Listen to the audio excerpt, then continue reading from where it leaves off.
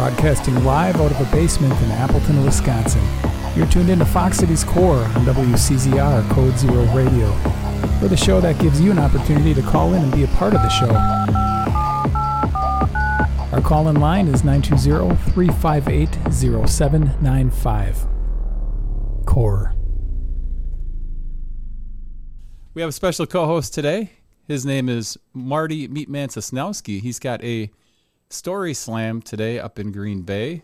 Marty, how are you doing today? I'm doing awesome, and I'm so glad to be back here on Code Zero Radio. It's really good to have you back. You were on a couple months ago? Yeah. That was a lot of fun. And since then, you've done a couple story slams. You've got one going on tonight up in Green Bay at the Cheesecake Heaven. I do.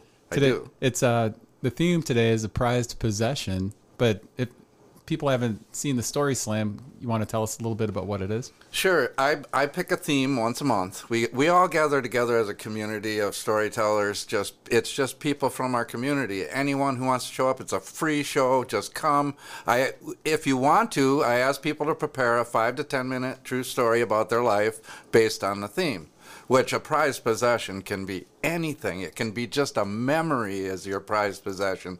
So I try to make my themes wide open for anyone to come in. This is not about being a professional. This is just coming and telling true stories about your life. And you're not going to put people on the spot if they don't want to tell a story. Well, I might, but I might put a little pressure on. But no, that's absolutely not true. And it's so much fun if you just want to come and hear what people consider their prized possessions in our community. Just come and listen to the stories. It's a free show. The Cheesecake Heaven has great food, reasonable prices, great drinks. You can't beat this. I suggest people check it out. I was able to make one, and then it seems like every time you do it once a month, so you almost have to plan. Typically, it's like in the middle of the month. Third weekend of the month, every month. We run from September through May, so we have this month's show, April and May, and then we're off till September next year. So definitely running out of time to check it out until September. You better get down. You want to win the Who's Number One trophy. My next guest has been involved in the Fox Cities music scene since the late 90s. He's been in multiple projects spanning punk and hip-hop. He recently joined the band The Last Sons of Krypton. Their latest release is called Metropolis. I'd like to welcome Ryan Lotman to Fox Cities Core. Ryan, how are you? What up? So this is actually a really good show. I feel that you and Marty are going to have some good bounces as far as questions and conversation. So, Last Sons of Krypton, How did you get involved in fronting that band? You were obviously a fan. Maybe if you can tell us a little bit about the first time you heard the band. And Okay. The first time I heard it was there was this Erosion Records. They put out a local compilation of all Wisconsin bands. I think maybe some Minnesota, Duluth type bands, whatever.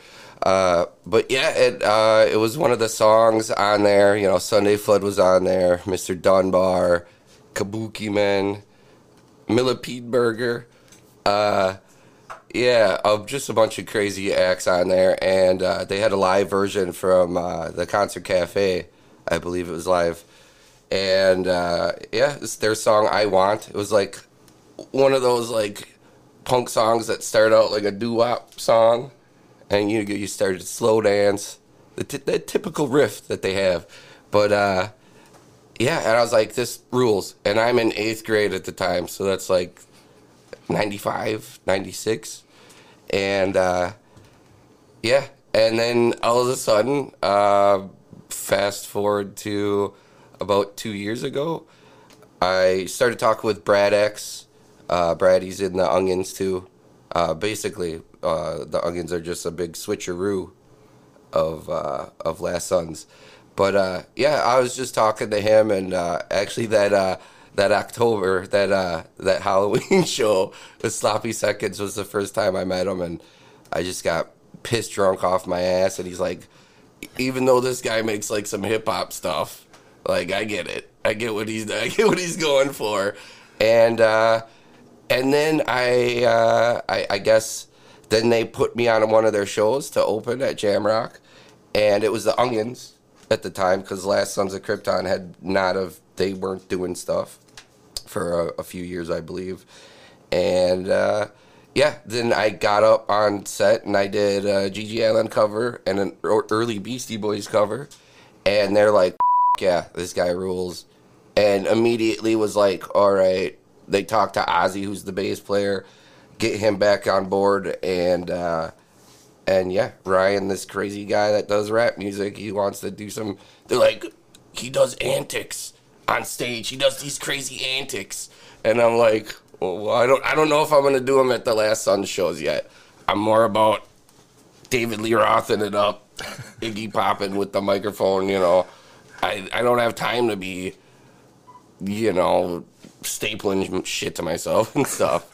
Stapling stuff to myself. I gotta say, though, I gotta admit, though, I'm impressed. Just I'm the first person that I've ever heard of that does Gigi Allen covers. I love Gigi Allen. Yeah, heck yeah. I got his, on top of my foot here, I got a stick and poke of the grave, the Gigi Live Fast Die. Oh, I'm a diehard Gigi fan. Yeah. Actually, did you get to see him live? No, I didn't get to. I'm only 41, so I mean, I would have been like 12. Yeah. I'm gonna guess that Marty saw him live. Oh God, it's insane. I got to go to a sound check for Gigi Allen, which was it was more insane than the show was. I'm such a fan, right? So when I was doing this thing called The Gospel, it's like a burlesque sideshow mixed with noise and hip hop, and I weaseled my way into opening for the Murder Junkies. Now, granted, it's just Dino and Merle and the other guys. I think P.P. Duvet was the singer. And, you know, they're kind of like, hip-hop, what is this, you know? We're the first and so far the only hip-hop act to open for the Murder Junkies. And then the second time around, we actually got asked, like, back. It was in Ohio. Like, hey, come to the Ohio show, and you guys, we want you to open. And I was like, cool.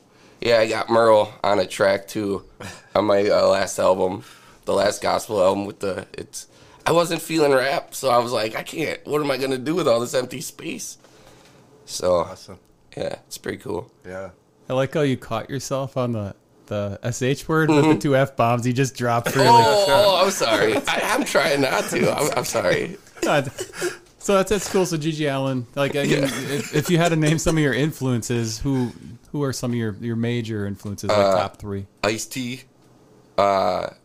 He's intelligent. One of the few, I would say, rappers that are legitimately can talk like anti-government stuff, knows his stuff, served in the army. He's also a cool actor. My dog's middle name is Tutuola. I love Ice-T, and I've always loved Ice-T. He's actually the reason why I found punk. I found through Jello Biafra's spoken word on the Body Count record. And then I'm like, well, what's this all about? Number two, somewhat Gigi Allen. I mean, I don't live my life by his code of words, you know. I'm not out there, you know. But, yeah, just definitely as a performer, as a case study of a human being. Three, I don't know. Musically, when I heard this Mr. Dibbs Turntable Hardcore Volume 2 mixtape that he made, and I was just figuring out, like, how to work drum machines and stuff, I heard that, and the way he mixed, like, he was messing up like Pantera riffs and mixing it with just hardcore like southern beats and rap stuff. I don't know how to explain it, but it was hardcore and he's spinning it all on the turntables. I was like, well, shoot, you know, I can probably learn how to do this. And then, you know, then it made me remember that back in the day when early hip hop was around, it was guitar based. It was, you know, they were messing up with the rock records. So it kind of got lost there in the 90s when all the sampling wars and all that stuff. So your first band was AWA. And was that your first band? I mean, your first real band that performed. Yeah. As a little kid, we're a band now. You know, we're a gang. Well, you guys did shows. So. Yeah. AWA did shows. It was actually crazy. We all, for the most part, are still involved in music. Dave Kiley He's in, I don't know if Shallows is still around, but he used to yell for those guys. He's in Leading the Blind now, I believe. Yeah. And then he was in Sunday Flood too. Super hometown heroes of ours, and he got to be in them. That's so cool for him. He's got a poppin' YouTube channel too. Go check that out. Champion the DJK or something. Talks about his little cars. It's pretty cool. Interesting. I didn't know he was into cars. Oh yeah, not like cars, like miniature, like race box cars or whatever they call matchbox cars. I don't know. It's nerd stuff for him, but I'm happy for him. The bass player was Adam Zelmer. He's a crazy metalhead. He was in Onus. I forget what the name of his band, but he went to like a European tour. He plays guitar for this like super well-known metal band. I'm just spacing on the name. Oh, is it like Droid's Attack or something? No. It's I don't know what it's called. I'd have to look it up. Maybe I'll look it up in the little break time. But so how many years was AWA active? it seems like a long time when you're a teenager, but probably like 2, 3. We changed our name to Toxic Shock because the W in AWA was, now I can see why it was, because it's an offshoot of a racist word. But they were at school, they were like, you can't put that there, that's a racist word. We were attacking the wannabes, whatever. But yeah, so we changed our name to Toxic Shock because of we were still offensive. And then we found it out. It just sounds like a cool thing. Like, it's not a cool thing, but it sounds cool. Toxic Shock. What was the music genre that Toxic Shock was playing? I would say I tried to be more like Screech and Weasel pop punky with it. But we were all metalheads. Thrasher. I like thrash metal. It's interesting, like hearing your influences, the top 3, and it sounds. I mean, the genre is way different than it sounds like. Toxic Shock. Yeah. Well, I mean, American punk and American hip hop came from the same place at the same time. So I mean, it's not that much different. It's just the instruments that they had to work with. You know, the hip hop kids only had their parents' turntables and their mouth to beatbox and whatever, and then the punkers get like a crappy guitar and just bang away, learn a 5-chord. But yeah, I guess AWA and Toxic Shock were kind of, I don't like that early Offspring stuff where it's kind of like a little faster than punk, a little, not so poppy. But yeah. So then after that band broke up, did you start kind of your hip hop project at that point? No, I pouted around and did drugs for a while. Is when I got when I discovered, oh wow, all this stuff. Take a little bit of this, a little bit of that. But anyways, and then I did the DPins with the drummer for Toxic Shock. He split up, and yeah, then we did that for a couple years, maybe 4 years. And yeah, then around like 21, I would, I was having fun. I'd freestyle around the keg, at parties, and people would come and go, oh, I could do that. It was right when Eminem was like big and popping.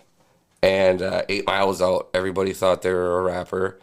And I would just shut fools down. And I was being goofy, rap about cheese, rap about burgers, all the typical things about who I do, what I do, how cool I am, all the typical rap, archetypes, whatever. Yeah, and then I got myself my first drum machine, my Zoom Rhythm Track 123, I believe it is, in that 90s.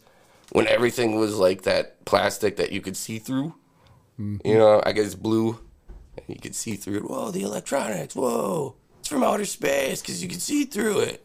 It's the 90s. That's cool when they started putting stuff in that see-through plastic. I guess, but they kind of went overboard. Remember those Macintoshes that were like that?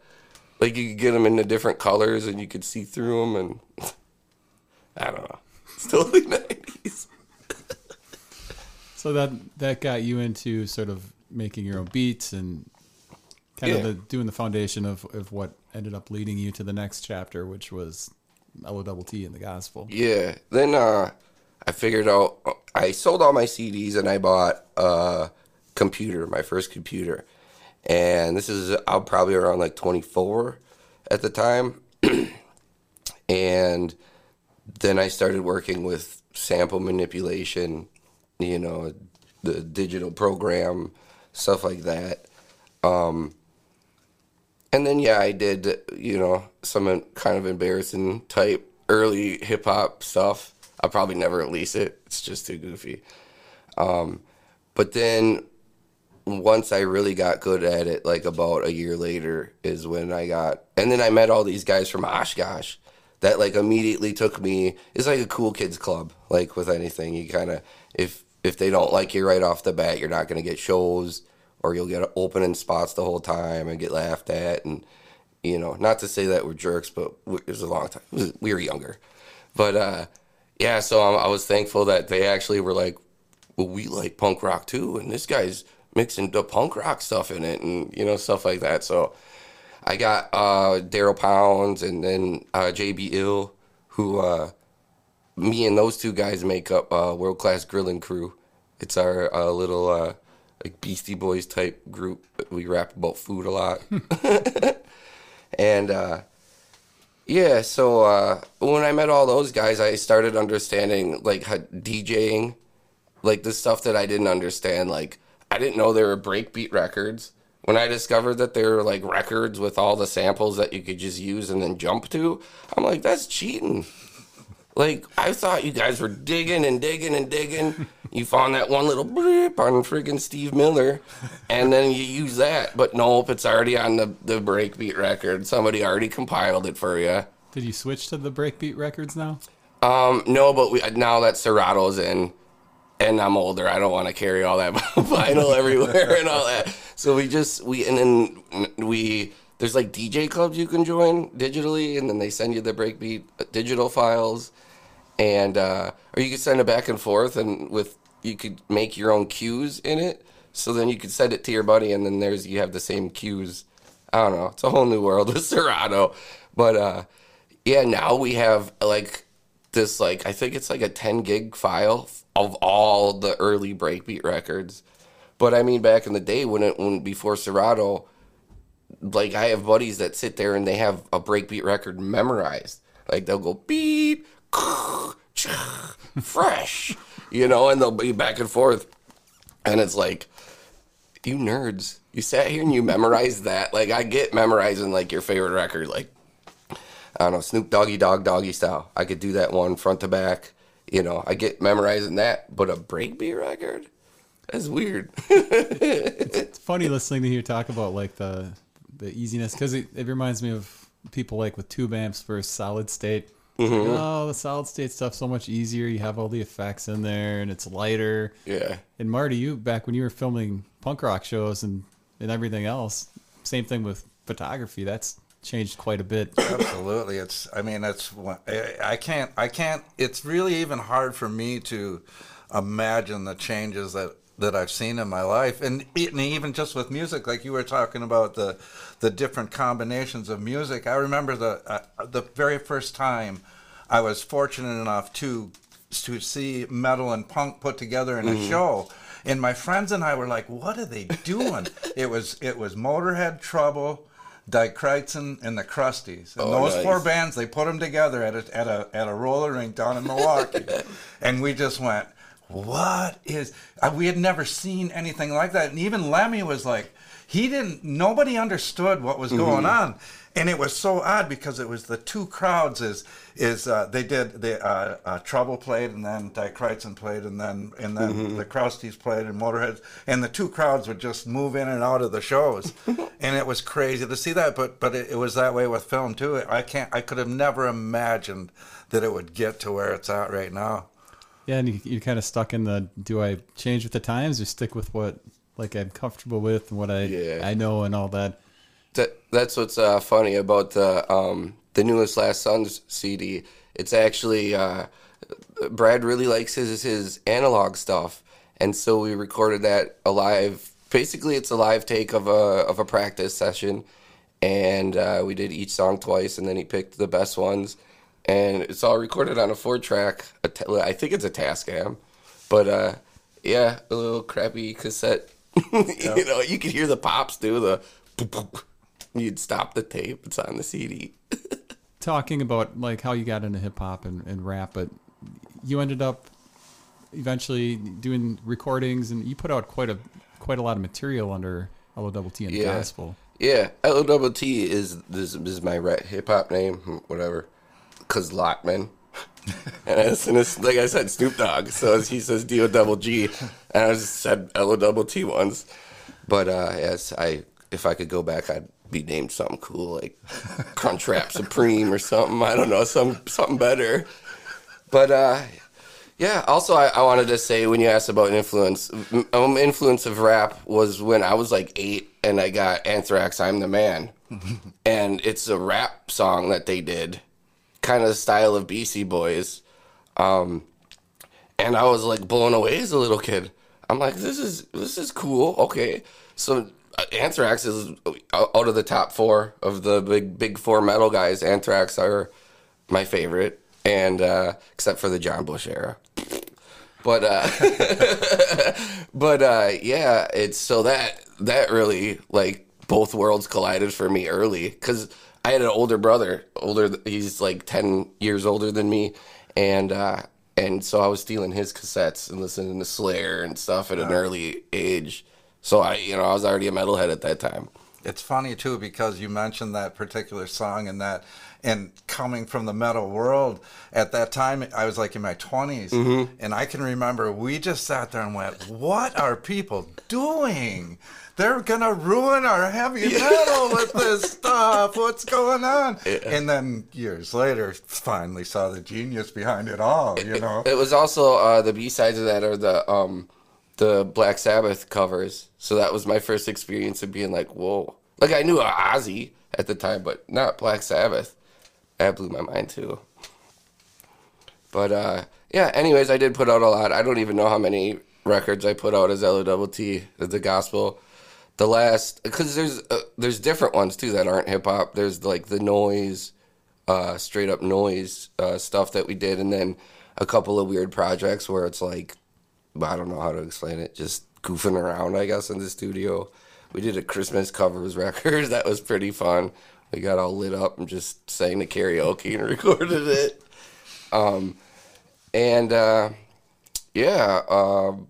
I guess the last one was the Bodega, the playoff of that Screeching Weasel cover. Yeah, it turned out I wasn't feeling making rap music. I just didn't want to do the rapidy rap. I was going through a different time in my life. I didn't really want to like get too personal and mean because I was writing a lot of that stuff at the time. And so I got a bunch of friends and stuff to do like spoken word over it. And with Serato we could do spoken word and then you can manipulate it like vinyl. So it's a hip hop and a beats record, but it's a concept record about losing your mind and dealing with stuff like that. Losing your dog too.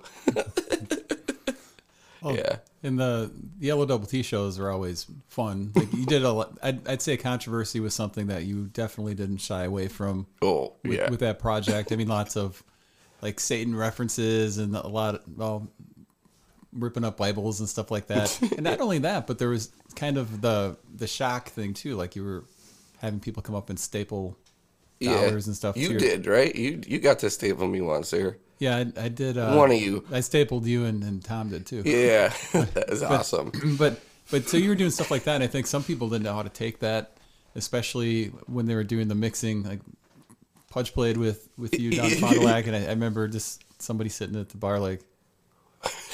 But I mean, did you run into that a lot when you were playing with that project, to where people just didn't know how to take it in and how to. Like, what's this guy doing? He's crazy. Yeah, we got some of that. I mean, I like all kinds of stuff. So, I mean, And if you're open-minded with music, which every person that calls themselves an artist just has to be open to all different kinds of art. Because how are you going to learn what's new? How are you going to learn maybe you'll find something out there, whatever. It's like digging through crates. You don't know what you're going to get. You got to, you might have to sit through, a whole hour of easy listening to just get that little noise. But, yeah, so we got a lot of... There's a rap is crap, like metal. Metal especially is rap is crap. We're metal. We, beards, PBR, But I won over a lot of people, like Merle. He was surprised. Merle Allen is who I mean for you out there. He knew. But Allen's brother. Yeah, G.G. Allen's brother.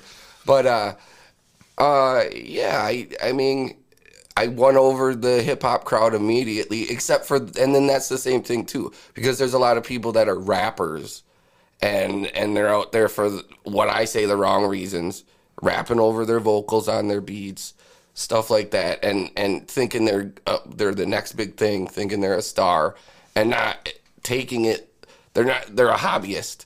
They're not a legit musician artist that'll stick with whatever comes your way.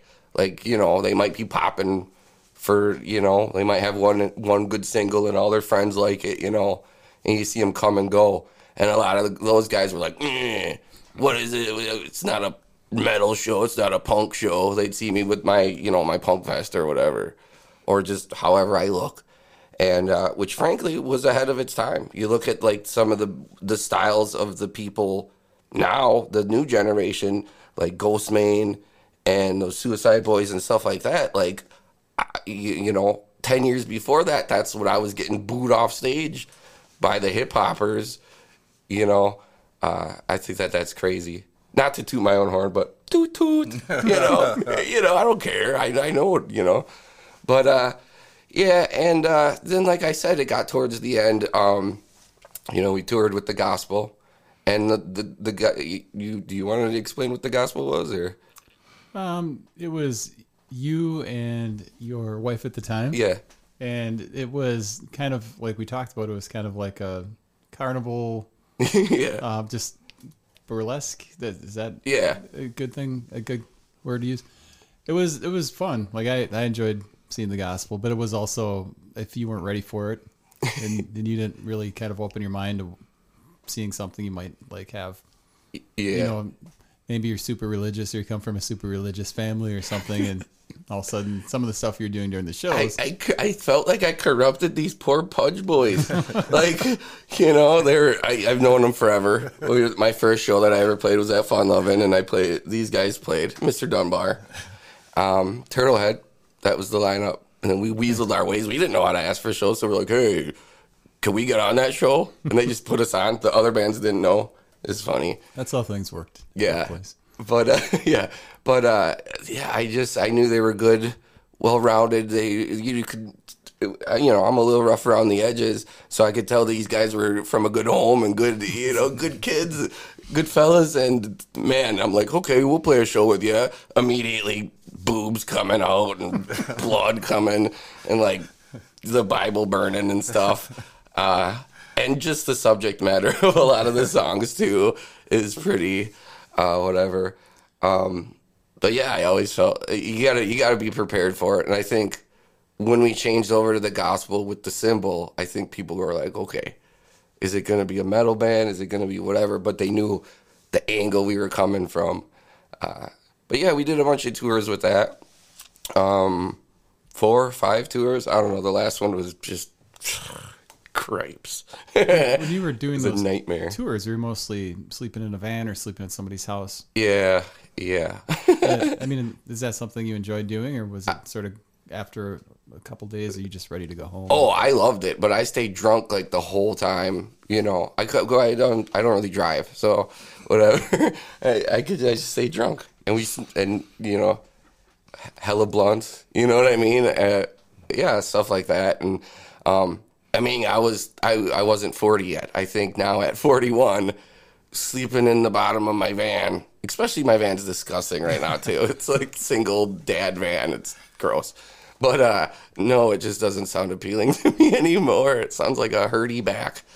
But I mean, you know, you just power through it and rock and roll. You know, I just wanted to rock, and I wanted to see things. I never really traveled before. You know, to me, I was small town minded, so like Chicago seemed so far away. And then once I discovered, well, it's 3 hours. Let's drive 3 hours. Could do that in a day. As far as like financial sense, did it make sense to do those tours? Were you making money or at least coming out even? No. I lost money, whatever. It was just for the fun of it. And, you know, I you know, like the traveling stuff was pretty cool too, just to see the rest. You know, I never was at New York before. Here I am in New York burning a flag and not thinking about it. Not thinking about, oh, this is freaking 9/11 zone. That's, you know, Ryan. I didn't think it because it was just part of our act, and we didn't, you know, whatever. We got booed. How did that open up, like, your mind as far as when you return back to this area, seeing the different scenes, and then coming back here? Would it kind of give you a little more confidence? Like, I've seen what they're doing over here, and yeah, it was pretty cool going over there. But also adversely, when I went over there, they saw what I was doing, and then when they came back around on tour, people had the Christmas tree lights wrapped around them. People had the ski masks on. One guy brought a burlesque dancer with them. They had the megaphones. You know, I'm not going to call out anybody's name, but people definitely bit my style. And that's what I'm saying with the thing of, I knew that I was ahead of my time. I knew that I was innovating and, you know, stuff like that. A visionary, if you will. But I just ripped off other people. Like, these rap people, now they're probably getting into glam, getting into, you know, T-Rex, and getting into, you know, the Runaways and stuff. But I was already into that. So I know the progression. And Marilyn Manson and David Bowie, I know the progression of what, you know, you start out goth, and then, you know, regular metal. Then you get more goth, and then you go for the whole, like, alien space guy thing. And then you go for the pretty girl, you know, kind of like the Eurythmics, like the suit era. They're like, oh, I'm a professional now, but also I like to cross-dress. But and then you go back to, like, you kind of do, like, the flashy, like, gangster type thing. And then, yeah, back to the just plain old goth. Or like the David Lynch version of goth. You know, the subdued old goth guy. But that seems to be the progression in a lot of the bands that I'd followed, that as far as like the style boy image and stuff that I do, you know, you gotta, you know, it's not just the music side. The music was cool too, in the gospel, don't get me wrong, the LOWT stuff, but it was more of the stage show and more of the pushing the boundaries. I mean, we got, at the Whistle, we got the cops called on us, and they thought, like, that it was a real domestic abuse situation, and it was part of our act, you know, the choking and rolling around on the bed of nails. I've exposed myself a whole bunch of times all over the friggin' country, just because I rock out, whatever. I can't play in, I think that it's Columbus, Ohio. The Bossy Girls, it's like a pinup bar. They do all, you know, burlesque stuff. But it was like the last tour was pretty hard on me, and I was upset, just to say the least, and very drunk, very, very drunk. And so there's a glass of my whiskey, and I saw it, and I poured it on my chest. I'm rolling around. I got the idea, hey, let's just smash it, and then roll around in the glass. And they had to shut the bar down because they're worried about bloodborne pathogens. And then they had an EMT guy come and, like, take the glass and all the staples out of me. And I was just like, sorry. I thought it was a cool thing to do. Didn't hurt me. I'm not complaining. You know. So you guys did some videos, too, that kind of extended your reach a little bit. Your number one was the first one I remember seeing. Yeah. Strictly for my ginges. Yeah. You did some other ones as well. Your nephew, Trace, who was here last week, he helped you with some of those.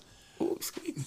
So the music videos, is that something that you're kind of pushing to get done? Yeah, I'd still make, even though the songs are old and stuff. And you know, the gospel is pretty much dormant. It's just me and JBL now, just me and the DJ. Still crazy, but not the same. You know, I wasn't going to get somebody to replace Mandy Savage. You know, she does her own thing too. Big ups to the Dark Arts Circus, the stuff that she does. She's top of her field in the burlesque stuff. Very good. But, yeah. So, yeah, I don't know. I'd still do the music videos, but, yeah, I don't know. It's just part of it. You know, you kind of, now at this era or whatever, you gotta have that. You know, it's more about music videos now than just sound, you know, just the songs, I feel. But yeah, I loved them, and mostly all my ideas went into that. Like, I was the, whatever you call it, director and the set designer and all that kind of stuff. And yeah, the vision behind it all. I think some of them turned out okay. Some of them turned out really, really awesome. Like the #1 music video I'm very proud of, especially on a budget of like $20. I think most of that was beer too, you know? So. Well, you also put out a vinyl. Oops. Yep. That I dropped. A vinyl, he said. A vinyl, this one. Yeah. There you go, which was pretty cool because there was like a cartoon kind of there. Zach Wallenfang is the artist. Very cool guy. I got the original prints. He gave me the sketches of it too. Send that over to Marty. How long ago was this put out? 2 years just about now. Oh, dude, the day that I got home with the record, I came home to the empty house. I was like, yeah, I'm on vinyl. Where is everything? Yeah, it was like up and down. But, yeah, and then Jared, too. I mean, it is LOTT, but JBL put in a lot of effort and does most of all the cuts on there.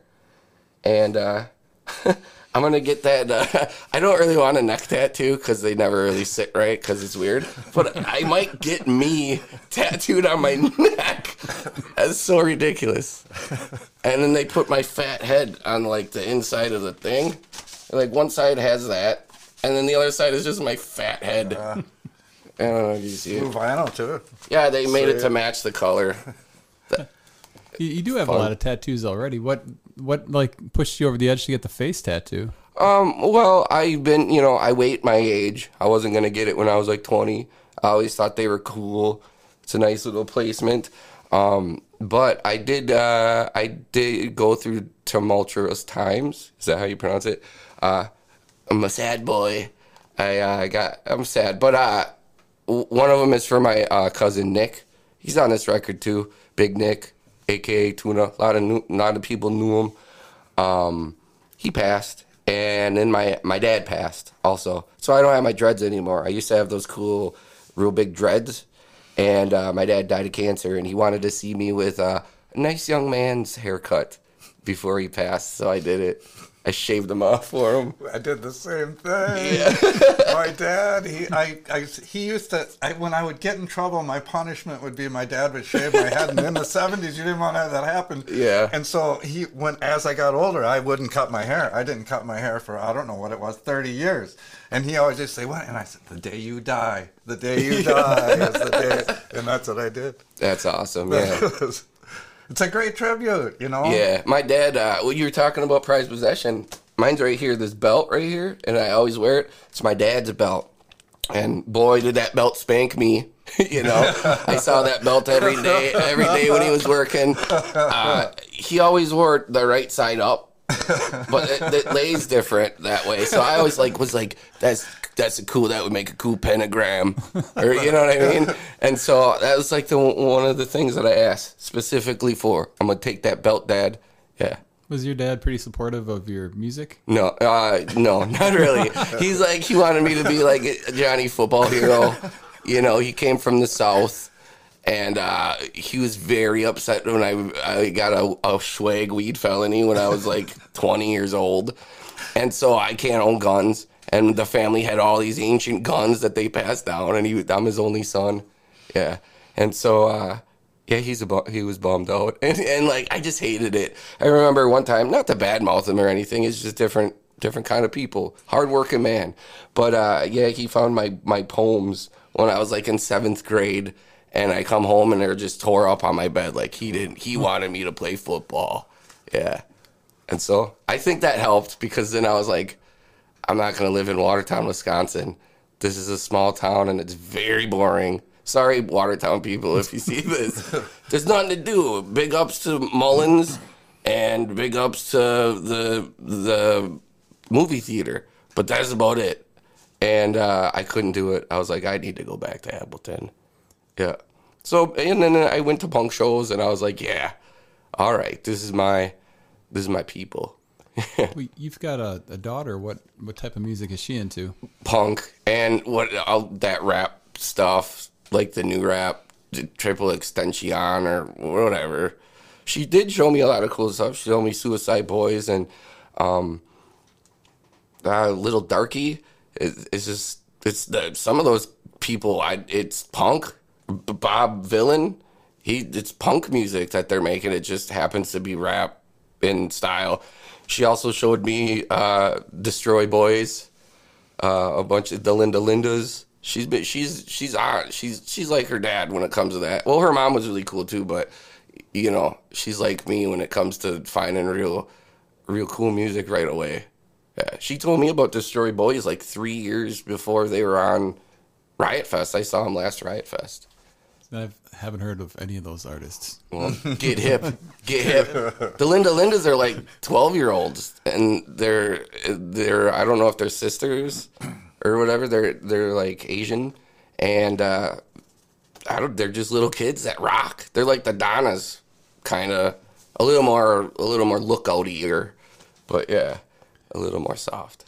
We are talking about the gospel, LOTT, and Last Sons of Krypton, which at the top of the show we talked about how you were a fan of the band. Then all of a sudden you're fronting the band. I think that was kind of surprising. It was cool news to hear that you were all of a sudden singing for them. Yeah, Joe from Smart Shoppers, and Reverend Norb is also in that band.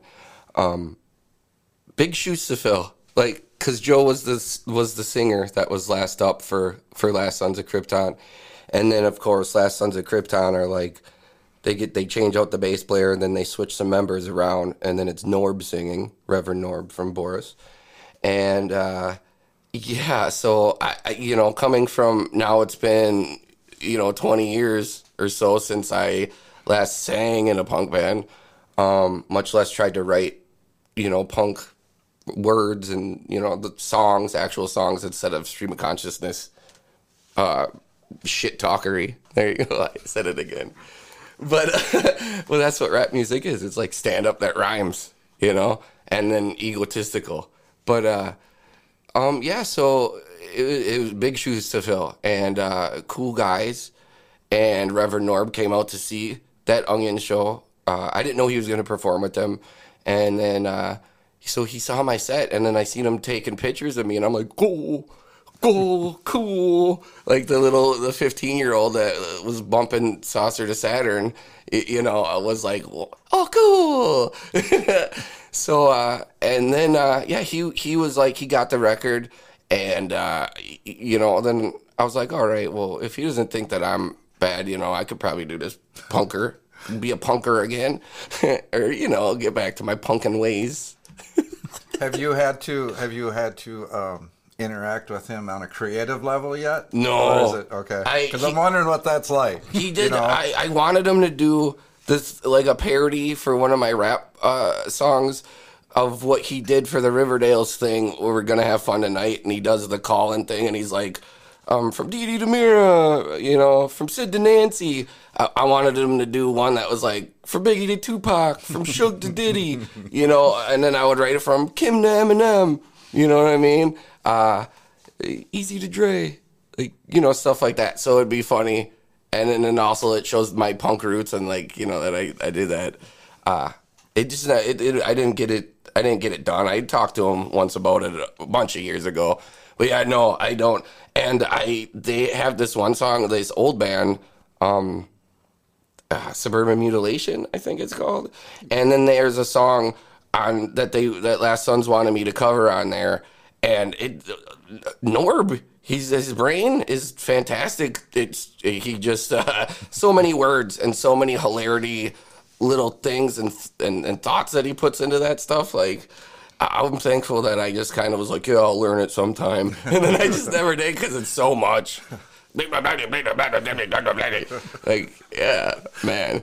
But yeah, then they just asked me after I did that show. I think Brad had already decided at that point and just kind of wanted me to, he wanted to feed the bear a little bit there to just get it going.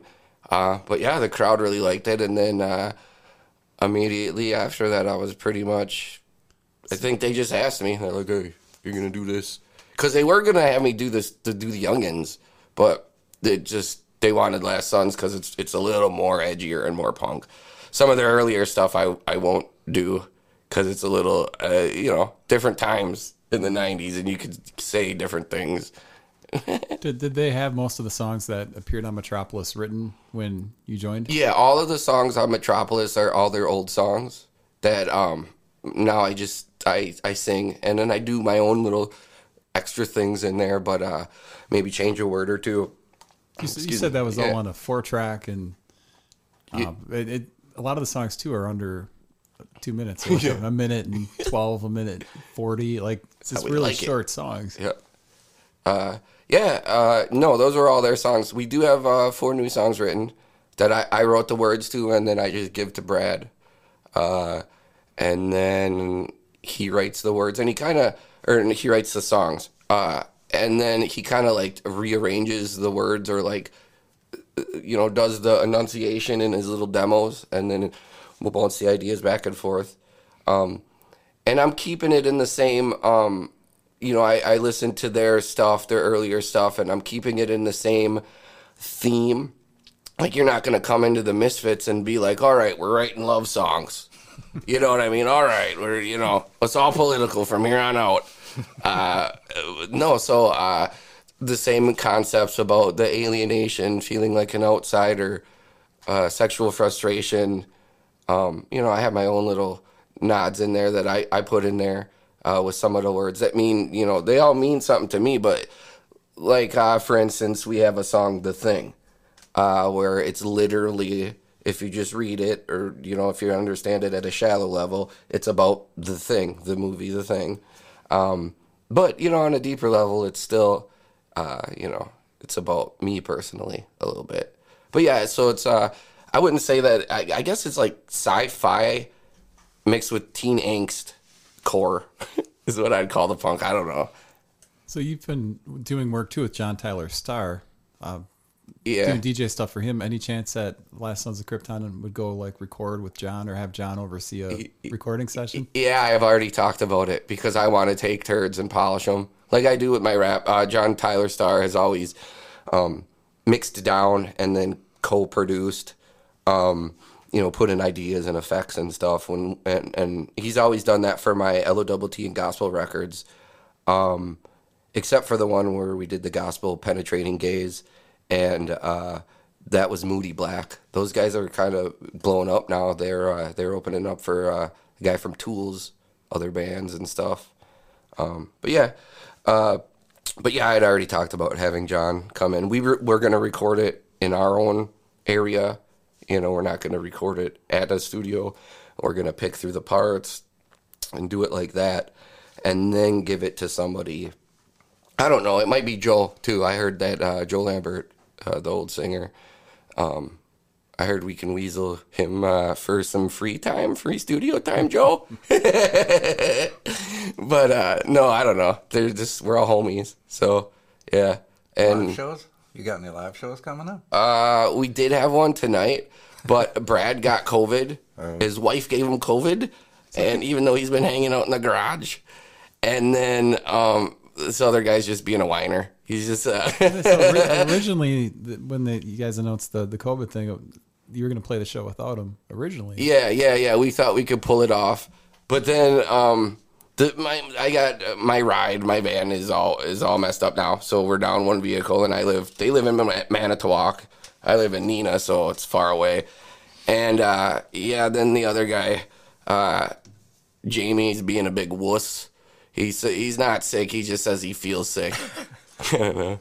But he's a beast of a drummer. He's got a lot going on for him. He's getting ready for a tour with Biddy's band, Death Wish. Yeah, I guess they're doing a East Coast tour. Yeah, that's coming up. So he's been busting his butt, learning everything. He's just a beast of a man. He's the guitar player in the Youngins. Yeah. So it sounds like you've kind of gotten into because Last Sons of Krypton is Green Bay based, aren't they? No, Manitowoc. Manitowoc. Yeah. I don't even know where Manitowoc is. It's up and around. You know where it is, Marty? Like I an was hour. just fishing there the other day. It's like an hour and a half. You know what I just got into? It's only 40 minutes. I just got into magnet fishing. I'm going to go to Manitowoc and go magnet fishing. That seems so cool. Now, Marty, it might be 40 minutes, but it could be an hour and a half if you drive slower. Well, if you have his tour van, maybe. I need the old meat wagon back. But yeah, and what's funny about that, what you asked about John Tyler, is, well, the show that we were going to play, actually, I don't play with him as a DJ anymore in his band. That was a while ago, and it kind of fizzled out, whatever. It was too much work bringing my whole equipment all the time, and got exhausting, whatever. But we're all real homies. And so the show tonight was all broken up of bands that are members of the All Stars, or a John Tyler Star Band. So it was Nick, the bass player's his band, yeah, and he wears the gospel shirt in all of those pictures. I didn't even notice big ups to him, yeah, wonderful guy. And he'd call me a boob shoe. That's what he calls me. But and then Sean, the guitar player, is in Dead Ringers. So it was like those two guys, and then they asked me. I was happy. I was like all pumped to see my homies, and then that happened. But whatever. And then now the replacement band is John Tyler Star Band for the show. So that's pretty crazy. Yeah, yeah. Go to the show. It's at Jamrock tonight. I don't know, and listeners out there. Marty, do you have a hard hitting question for Ryan? Well, what?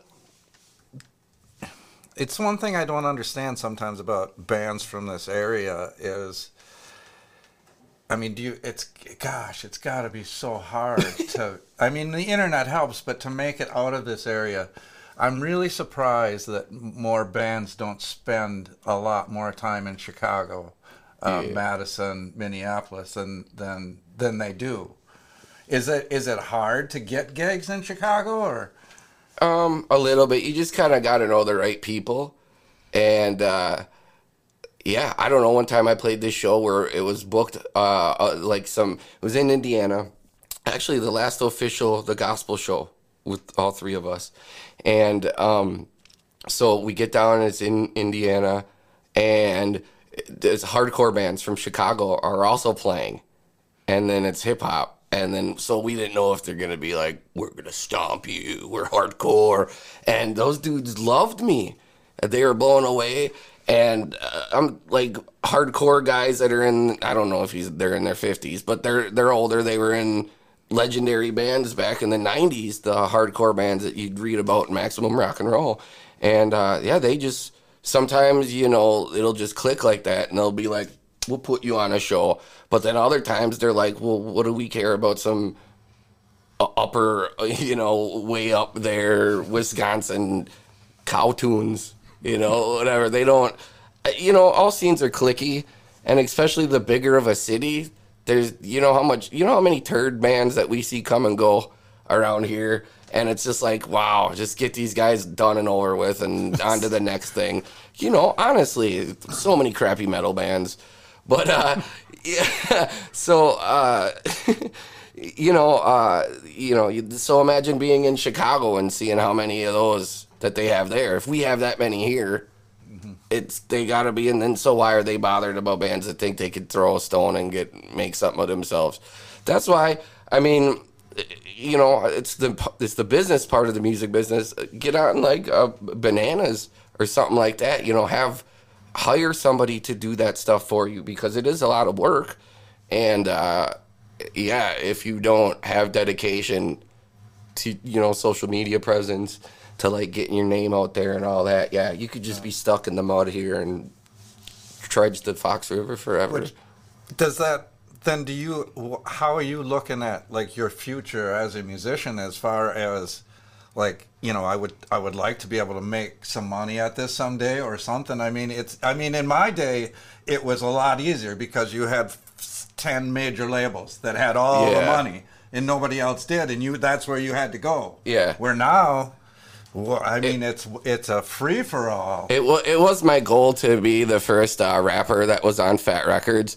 It didn't turn out. There is this band called Codefendants, and they rule.